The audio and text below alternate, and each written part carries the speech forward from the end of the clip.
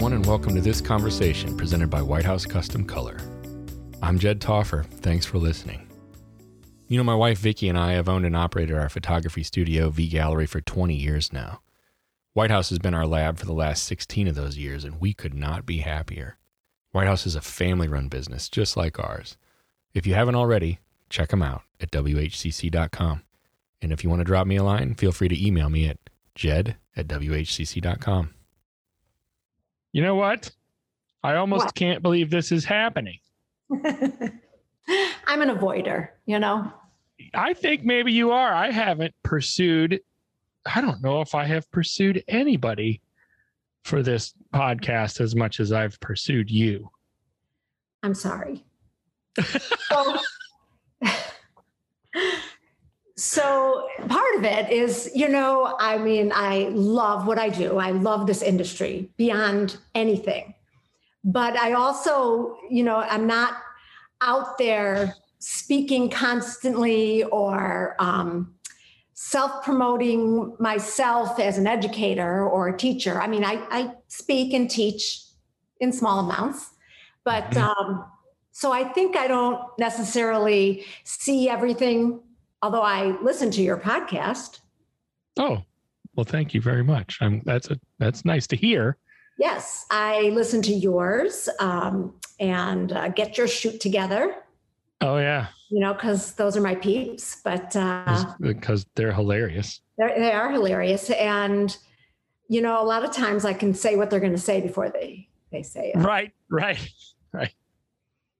For various reasons. Let's start with this then, though, because that you saying all of that leads me to where I wanted to go right away. But first of all, I would like you to introduce yourself and tell me who you are and anything else that I should know.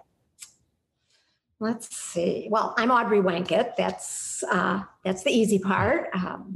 I've been creating portraits and images that I used to, you know, say I wouldn't show from the very beginning, but I've been doing this for 35 years and I still love it. I don't plan to retire. I plan to slow down, not retire.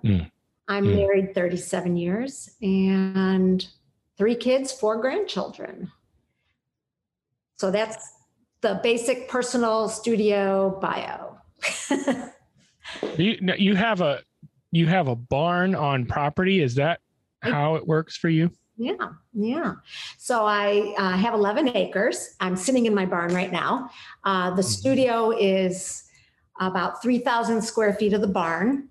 I have the camera room, which is pretty large, and entrance, sales room, dressing room, bathroom, and office. And then we still have the horse barn with 6 stalls. I have 3 horses and 2 barn cats. 3 barn cats, actually, but one's having an affair with another family, so he only shows once in a great while. But you know, out of the blue, he shows up. I used to always think he died, and then there he is, right? He's always healthy. So I don't know where he goes, but he goes there for a week or 2 at a time and then comes home for a week. So. Oh, that's a crazy cat right there. It is. And then, my house is at the top of the hill. I'm actually, you know, in Illinois like you are, but where I live, it's very hilly. So the opposite of where I'm at. Yeah, I know. Right. I drive by where you're at once in a while. We don't know what to do with a hill. Well, I would have no idea if I saw a hill around here, what to even think of it. Yeah. Well, you know, my house is at the top of the hill. My barn is about 150 yards down the hill to, you know, so it's a long walk when it's raining or snowing. I used to take the golf cart, but I need the exercise, so I make myself walk now. Okay. You started to say it even before I could get into it, right away when we were discussing. Okay. I want you to talk about that a little bit more. How it seems to me like I have known you and for a long time and known of you for even longer than that. Again, we're both from Illinois, and so we would go to the same what APPI, all the Illinois stuff together. And I know that I don't even remember when we met, Audrey, or how that happened. It had to be a long time ago, during those days, right? I met you the year before Vicki spoke for the first time, where she did like an early bird at APPI. Yeah, so like 2003, we would have met probably right around in there. Because I remember seeing you two little babies, you, like little kids, basically. Yeah, there was a time when we were, I suppose. But you have always seemed like the quiet master to me. Does that? I feel like that kind of goes along with what you were saying. Like it doesn't seem to be in your nature to be putting yourself out there and to be stepping in the front of the line or to wave your hands and say, "Here I am." But you're so good at what you do that it seems to me like part of it is a shame that you don't speak up more. Well, and it's not a lack of confidence. It's not that at all. I think for me, early in my career, I mean, because when I started in APPI and PPA, I mean, that was 34 years ago, probably. And I was pretty young then. And, the perceptions, most of how I became me is from misguided perceptions. When you're young and you see this beautiful work and you think that these people, have the golden touch, or they are very, very special people, or they have something that you'll never have or see, inside you kind of, because you're just starting out. Right. And so, and then as you rise in the ranks, your perception is, you walk in a room, or you do well in competition, and you walk in a room and you feel like the eyes are on you, like a little bit. Yeah. And things like that. So, but I think that it's not a lack of confidence. I think for me, especially through competition in the beginning, because I think my work looks like it looks, because I got into competition, from the start. I got certified. I did all those things to improve my craft. And I think for me, though, I was cautious, because every time I would compete with something, I would see almost identical images the next year. And at first I'd be like, I don't even remember entering that. Wait, that's not mine, right? And so I think in the beginning, it was more keeping my work to myself and my clients. But that's immaturity. That's Is it? Yes, that's immaturity when you're young, because when people emulate what you do, I mean, my work emulates a lot of old master painters. There's I have my mentors by the many in our industry, people who have fed into everything I do, including you and your wife. I remember early on when I couldn't figure out how to do something digitally, I called you. How do I do that? Right? Yeah. Tether. Right. So, okay. So let me ask you this about that. You talk about the immaturity piece. Mm-hmm. Is it because you were bitter at being copied? I'll phrase it that way. Not bitter. I didn't want 3 things that looked like mine when mine came up in competition. Oh. That wasn't, I wouldn't have said it was a bitter thing. Yeah. I don't want to be like anybody else. You want to be your own thing. Yes. And even as a juror now, I mean, I've been judging for over 20 years. Sometimes you'll have images that come up and you'll say, oh, there's a lot of people taking Joel Grimes' course right now. Yeah. That's a perfect example. The carrots. Do you know what I'm talking about? Yeah. Yes. And the first time you see 1 or 2, it's so dramatic and so beautiful. Sorry about Yeah. my phone back. That's all right. So the first time you see it, it's very dramatic. And then the second time you're like, oh, I like this series that this person's working on. And by the 7th, 8th, or 9th, you're like, okay, no impact, no creativity, no, Right. So I think it's right. mentality. It's more about the competition for me is what fuels my confidence in this industry. It keeps me knowing that I'm relevant still after 35 years. Yeah. And so when I compete, I want my work to not, I don't want the same background that somebody else has. I want everything to be a little different because I don't want the judges to be bored. Not that competition is the end all of anything. It is not, but it's what keeps me learning. It keeps me consistently trying to improve over what I did last year. What is the end all? Is there an end all? No. Like to what end? Like you do what you do. Right. Right. And you strive to be the best at A, B, and C. To what end? For what purpose? To make, two purposes. One, it's the biggest high there is in the world, is to have somebody look at a piece of art you created and just love it. I mean, it feels great. There's nothing like it, right? And to make money, I like things. Right. But also I get the I like things piece. I do too. And I like to make money so that I can have things. Right. That's just a truth. Right. But you also, especially for an entrepreneur, and I think that sometimes people humble themselves out of this piece a little bit sometimes, is that you have to make money so that you can keep doing what you love doing. Right. Otherwise, you can't do it anymore. Right, exactly.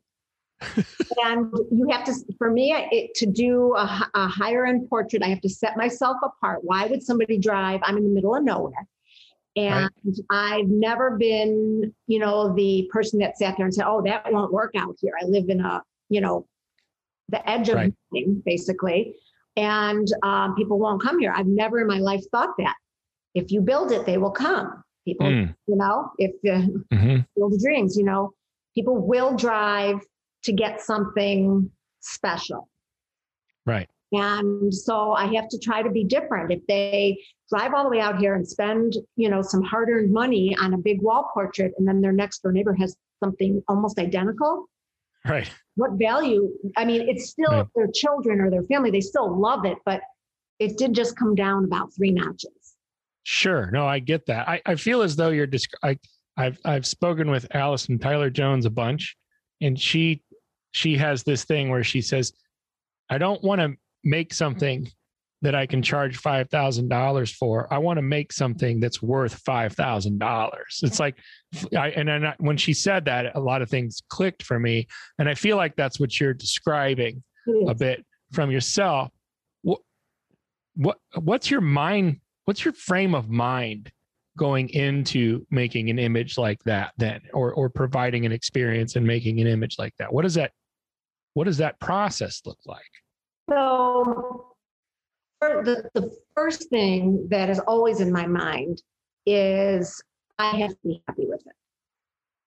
Before even the client, I have to be, I can't settle for good enough. I have to have what I need so that they aren't compromising what they're, what you they're getting. You have to be happy with it. I have to be happy with it. And I know that if I'm happy, it's not like, oh, I've got it. Remember Napoleon Dynamite, the movie where she sets that whole thing up and she's like, got it. Yes. Yeah. The glamour shot is kind of a, yeah. Yes. Deb. So you're right. And if it comes easy, if I've got a child that's really cooperating, I've got family that doesn't look like they're totally worn out, I might even push something at the end that I haven't tried before. So do you run into situations where you're happy with it, but they're not, or even maybe a stranger situation, and you might not run into this, is that you wouldn't be happy with it, and they are. I've had clients want the outtake. I leave some of the outtakes in because they remind the client of, when I'm doing my presentation, it reminds them of the session, of the silly things. And they want the portrait of the outtake? Like they want people that will say, that is so them. And that ends up being one of the main things. And so I'm not, anything I really dislike, they don't see. They don't see anyway, right? They don't see it anyway. But there are expressions, there are minute differences in expressions that, I see the perfect museum expression, museum style portrait. Yes. But they might need the smile for their image, and they might need the little arrogant 2-year-old attitude look, where I might think another one is a little bit better. But I'd say about 80 to 90% of the time, people buy my final image in my slideshow, which is my favorite, or the first image, which is my second favorite. They don't know that, but you use is it primacy recency effect, where it's like the beginning and the end are the pieces that have the impact and the pieces that they remember? Well, I put them specifically there. So, I use ProSelect, where you can do your slideshow in it. So when I narrow down 17 to 24, the slideshow, they'll still get to look at more images, but the ones that I narrow down, I sit there and figure out gut instinct. This is my favorite. So that goes at the end. And this one's my second favorite. I'm going to put that at the beginning, because the first image they see, they're already crying because their children's names came up on the screen. Right? That does it even, just the names. Oh, gosh, yes, just the names. And then that image comes up and they are like, wow, right? And then all the other images I'm very happy with that are in there. And then at the very end, the last image, I actually duplicate it so it stays up a little longer. Oh, I get it. Yeah. Good trick. That's the final. Yeah. That's the last, the final one. So nice. So, and usually one of those two is the main image, the largest image that goes out. So tell me then, okay, so you're talking about the sale, and I think that's a very important piece for you to talk about, because anyone that has been able to be in this industry and be successful for such a long time, you're doing something right. And I would guess that you're doing many, many, many things right. What is your frame of mind in that session, right? Like the sales session. I mean, you get done, they see that slideshow, right? They're probably bawling, or they got tears coming down their cheeks. Maybe they want to watch it again. That's happened. Like, we see it again. What do you do? Where do you go right then? Do you sit in it for a while? Do you let them talk first? Do you jump? I mean, because you're not like jumping in. Okay. Right? Like, what do you do then in that moment? So after that, the longer at the end, the image is up there for longer, fades out, my logo comes up, and it's just my logo small on a black slide. So it's very dark, still in the room. And I generally don't say a word unless it goes on too long. After 10 minutes, you'll speak up. Yeah. Well, within reason. It's not like a script that I follow. It's just. Right. You're reading the room. Right. And I wait for them to say, usually it is, I can't believe you got that many images. That's usually.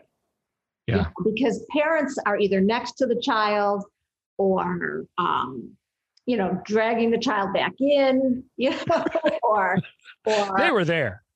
They remember. Husband, I do lots of families. Or arguing with the husband the whole way here. Why are we driving this far? What are we doing? How much are we spending? Right? Yeah. So, it's those kind of things. And so, it's the whole experience when somebody comes to a studio should be a great experience. It shouldn't be like standing in line and waiting your turn. Right. There shouldn't be somebody, what I'm doing, there shouldn't be somebody waiting in here, while you're finishing somebody else up, especially with COVID. I mean, I used to say, okay, I can take a second session on a day if I have to. But now I absolutely don't, because I clean everything up. I, spray everything down. Everything's. Of course. Now I have to completely different set of procedures these days. But my goal with the client is that my work sells itself. Mm-hmm. I just need to help them size up to the right size. Yeah. Get the right piece for the right spot, etc. Right. Talk to me a little bit about your style. We've touched on it a little bit, but I want to go somewhere with this. It comes across as very intentional to me. Yes. I have a very strong sense that you know and have known for a long time who you are and what you want and what you want your work to be. But dive into a little bit about what your style is from your perspective.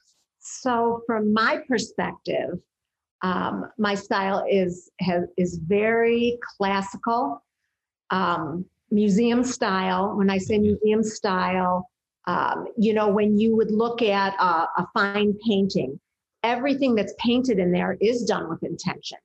Yes. And there might be, if somebody's, wearing this color, there will be that color either in the curtains or the flowers or whatever. I mean, I have a bank behind us here, maybe 15 feet of urns with flowers. I mean, you want to see what I'm talking about? I'll show you that. Can you see it? There's a lot of it looks like a florist shop. It does. It does. So if there's girls or women in the portrait and I'm doing a flower arrangement, I do it on the spot or the day before once they've sent me pictures of their clothing. So just like a painter would pick a little bit of this color, subliminally brings you back into your subject. So that is what I love to do. Now, I say that it would be nice if every single client came in and wanted ultra formal or semi-formal, that signature look. What's a deviation look like then for you? I'm curious about that. That's one of the things I want to know. I also do very casual portraits. Not casual like in shorts, but still classically, dressed, even if it's jeans, still really well put together. Might be an outdoor, might be in my wildflower meadow outside. Right. Acre meadow out there that is struggling in the 94 degrees today. Oh yeah. But, right. I do a lot of casual, we're in Illinois, we're in the Midwest. Yeah. And where I live, there's even Packer fans. So we have to. The dreaded Packer fans. My wife comes from a family of Packer fans and it's tough. I'm not going to lie. It's tough. Yeah. So. Okay. Tell me this then. That being said, who are your influences then? Because I find it, I for years, I can look at an image and I can guess with pretty good accuracy if it's yours. And that's been for a very long time, but I'm curious, like who in your mind shaped you the most, or that you look to maybe intentionally, maybe unintentionally to come up with where you're at, or did you purposefully not go that route and glean from other people? So, when I was starting out, or even in my first 10, 12 years, I didn't know really what a mentor was. It wasn't like when I met people, they were my mentor. There were people that I looked up to and people that guided me. Although she's no longer with us, Lizbeth Garina was probably a huge influence for me. She really remember her under her wing when she was young. And I met her because we all used the same lab at that time. And she saw my work in the art department when she was visiting the lab and saw a background and she loved it. So she asked, whose work is this? I love her background. What is that? And so she called me and wanted to know where I got the background. And I said, I painted that one. Yeah. And she asked me to paint one for her. And I said, well, I really don't paint them for other people. Flashback to, I don't want everybody doing the same thing. Right. But Right. I knew who she was and who her work was. And, I was like, Yeah. I couldn't believe it. So I did paint her one. And then for about that year on at the convention, she would say, let's eat for breakfast and walk the print exhibit together. And she would walk up even to my own work, other people's work. She would say, what do you like about that? Do you like that camera angle? And I learned a lot from her. And she was a very quiet, elegant, woman. Her work wasn't as stylized as mine, but it was every bit Elizabeth Garina portrait. I mean, it was stunning. And so I had a lot of influence in my life from her and in the past. And then, I learned from, a lot of people. I liked Philip Cherris's work. I had studied with some people that had studied with him. I never did get to study with him. Yeah. We have a good friend, BB, William Branson. He studied with Philip Cherris at one point in his career. And I remember I met him. He came to my studio and I was so nervous. I didn't want him to. I'm like, okay, it's not nice enough. I need to paint. I need to move. I need something, right? It's very good friends, but I love William Branson's work. It's oh my phenomenal. Greg Daniel, he does more. His work is looser and a little more contemporary classic, but beautiful. There's so many people out there whose work. Tim and Bev Walden. Yep, they come to mind. It's funny. You've said a lot of the people that I would think that you might say, just from my perspective. That it makes sense. You mentioned your family earlier, and I wanted to ask you a little bit about. I certainly don't want to pry, but I want to know. For 35 years, you've been a businesswoman, an entrepreneur, and a lot of people that I've talked to, and mostly off the record conversations where, women in particular will lament about how much time it takes to create and build and then run a business. And you've obviously done that and sustained that for such a long period of time through having a family as well. What did you do? Again, with intentionality, I suspect. What did you do to make that work all those years? Well, obviously, I was not a stay-at-home mom full time. Right. I couldn't do that. And so I picked for the most part, I picked, what I did during the week. Over the years, it's not that I charge more for a Saturday appointment. I charge less for a weekday. Oh, yeah. So I like that. That a lot. I like that frame. Yeah. Yes. I charge less for a Tuesday, Wednesday, Thursday session than I do for a Saturday. Or an after 4 p.m. Because if somebody wanted after school hours, then I'm giving up time with my children. It's not that I wouldn't do it. I just wanted it to be worth it for, done that. My children are spread apart a little bit. And so I didn't have two in diapers at the same time. Right. So that helped a little bit.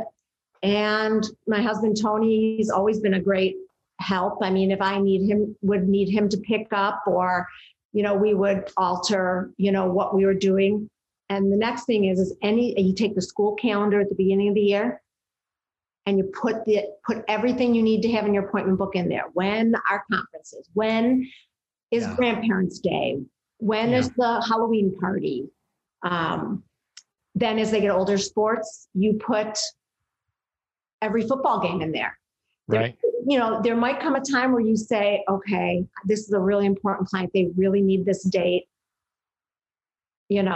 and you might decide. But once your kids get into high school football, you don't want to miss anything. You don't want No. So you make sure that that's in your book. So it's the intent. I hear it as the intentional piece again. You just come across as a very intentional person, and I think that's a really big deal. And I think it's really a big piece of who you are, and maybe potentially a big part of your success. Like you make things happen with intention, on purpose. I do, but you're making me sound, so organized. And are you not? My studio and my work, I'm very organized. So my office here in the studio is my sales room spotless, everything spotless, all of that. Yeah. My desk in my house where I do most of my touching. Every once in a while, I just get another baker's box and go, well, I haven't searched through that pile of paperwork in a while. I may know somebody that's very, very similar to what you just described. That's fantastic. And then Tony, you know my husband, so he's an engineer, right? So in the office in the house, I have, half of the room is my desk. I've got, big printer, little printer for, whatever I might need to print for myself. I don't print for clients or anything like that, but, 2 huge ISO monitors, Yeah. Then my laptop also open playing NCIS reruns while I'm retouching. And then his desk behind me might have one bill sitting there that he needs to pay tomorrow. That sounds about right. There's nothing maybe something. There might be something on there. Yeah, that's again. Every file in his drawer is labeled perfectly. Like I said, my clients, perfect envelopes, all the information's on there. It's all on the computer. I mean, everything I need to do there is that. It's the other stuff that, sometimes. Other than your family and your friends and your clients, I'll throw in too. What do you really, really care about? Animals. Animals. Horses in particular? Kitty cats and horses? So my dog, I have the cutest she's not a little dog. I have the cutest dog. She's my buddy. Unless there's a client here, she's in the studio with me or sitting at my feet while I'm, retouching whatever it is. I love horses. I don't ride as much anymore. Like right now I have a 3-month-old filly. So it's not like I'm going to go ride the mom. Right. And I love animals. I love, I'm learning to love golf. That does require some learning in my experience. Yeah. So I started to play golf last year. We joined a country club. Oh, nice.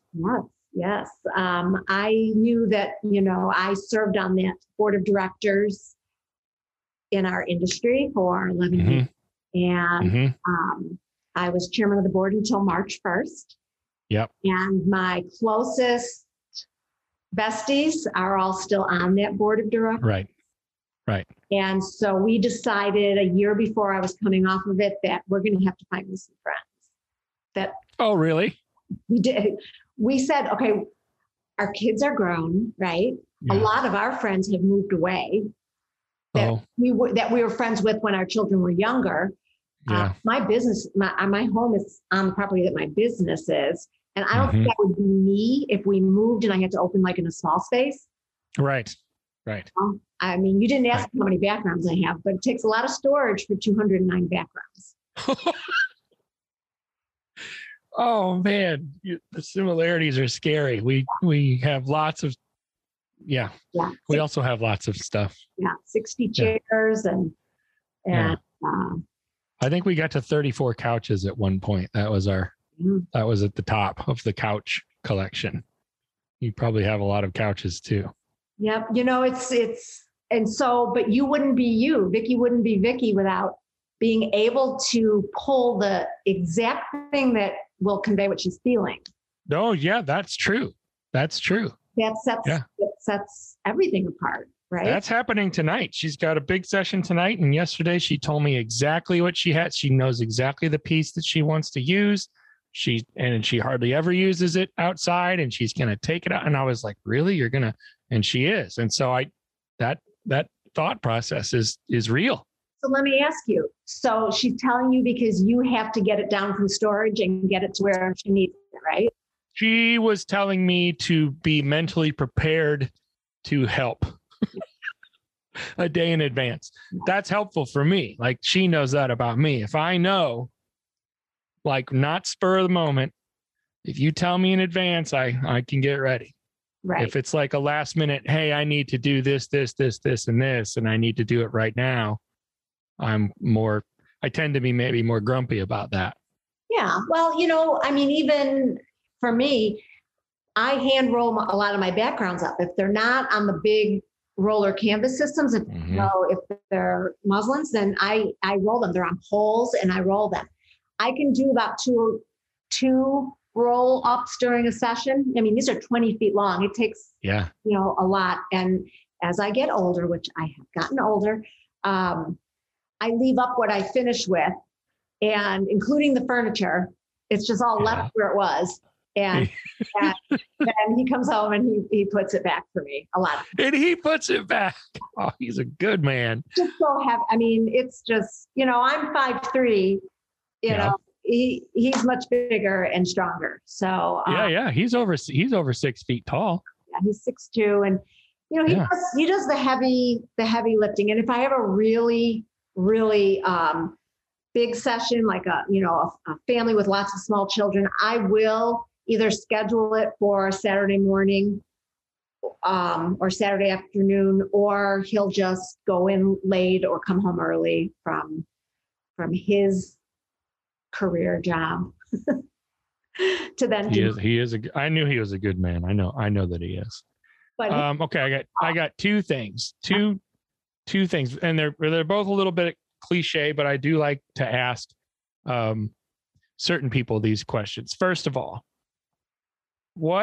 because you've in our industry, you've kind of been there and done that, and you just mentioned kind of offhand your experience on the PPA board. You were president, you're the chairman of the board.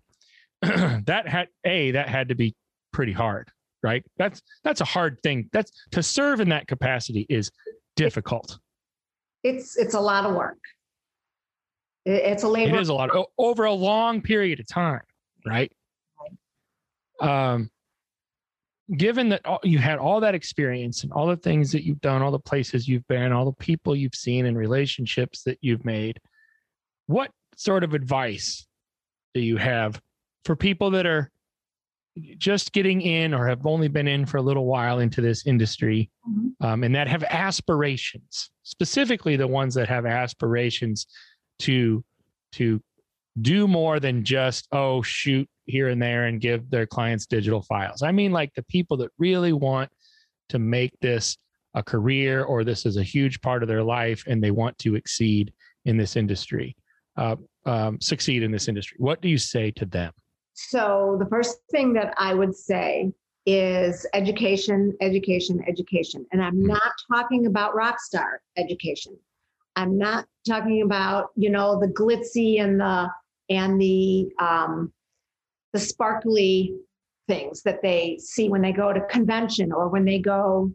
Not the shiny stuff.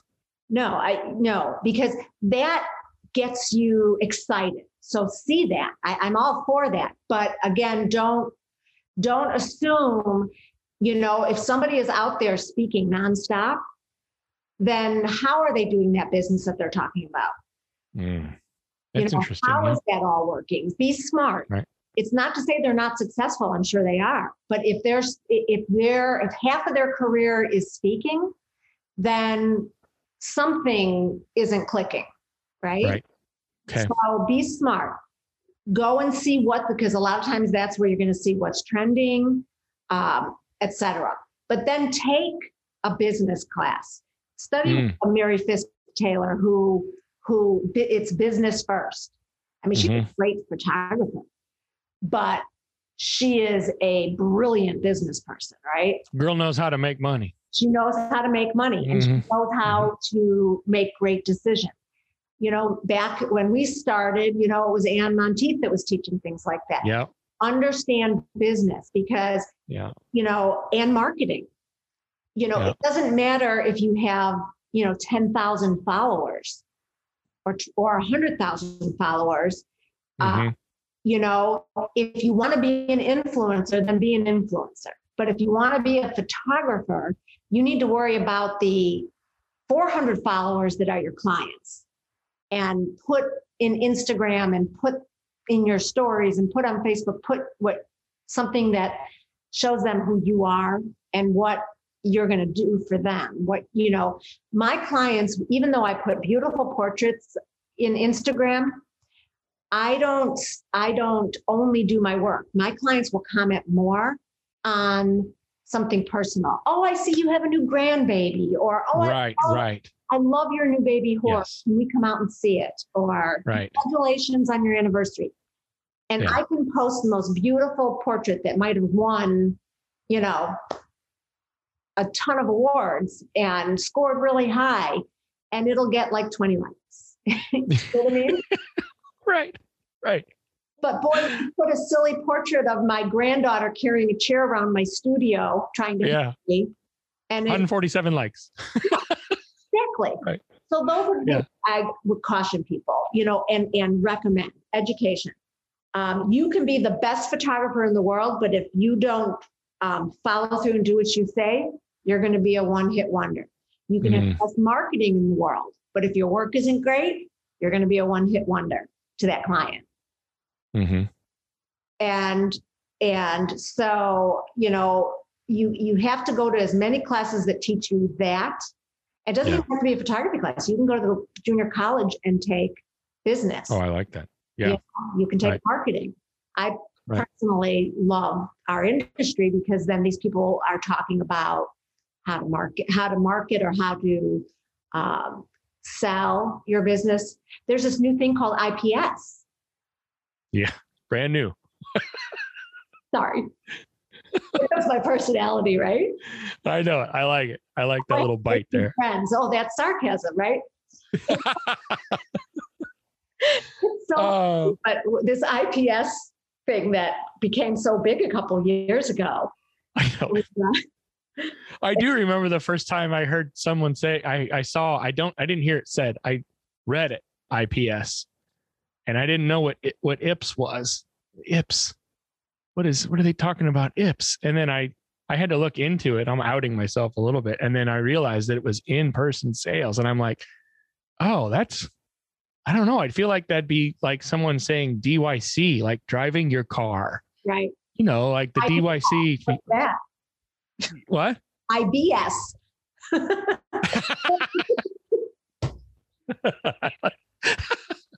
I like that too. That resonates a little bit. But seriously, and when you talk about longevity and you talk, yes, that, whether you're learning it as something new because you're starting out in the industry or you're still in the industry, every one of us has been doing sales. I mean, probably the first 5 to 6 years of my career, we were signing proofs out, right? And realizing that if we want to sell bigger images, we can't hand a little box of 4x5 images and expect people to come back and say, I want a 30x40 portrait. Right. So we've been doing that forever. I remember the Eniscope. You put a proof on there. Yeah. Lift the thing, lift it, put it back. Right. So, but the ones that are still in the industry that are really doing killer sales still, or starting out in this industry and doing killer sales still, are the ones that meet with their clients. Yeah. And help them with the big decision. Okay. Now you mentioned earlier that you don't plan on retiring. You're not going to retire. No, I'd like to slow down. You want to slow down. So my last question, and I've been thinking about this as we've been talking. What's next for you, Audrey? Moving into the 5 years, 10 years. I know that you're going to be golfing, I know that you're going to be riding your horses and taking care of your animals. But what's next for you? I'm a homebody. So I love, whether it's just watching TV when the weather's cold or sitting outside. What's next is learning how to relax for more than 10, 15 minutes at a time. So send those instructions to my wife when you find that out. Well, she's hyper. She's like me. She's goes a bunch of different directions. Yes. And, but I'd love to hear you say that. You understand yourself enough to realize that that's something that would be good for you and that you want to do. I do. I do. I think though, as photographers, I think that everything we look at though is a potential image. Yeah. So I learned to love birds during COVID. I mean, when you are a creative person and you cannot create portraits of somebody, what do? So all of a sudden I have cameras on tripods with long lenses in all my windows of my house, right?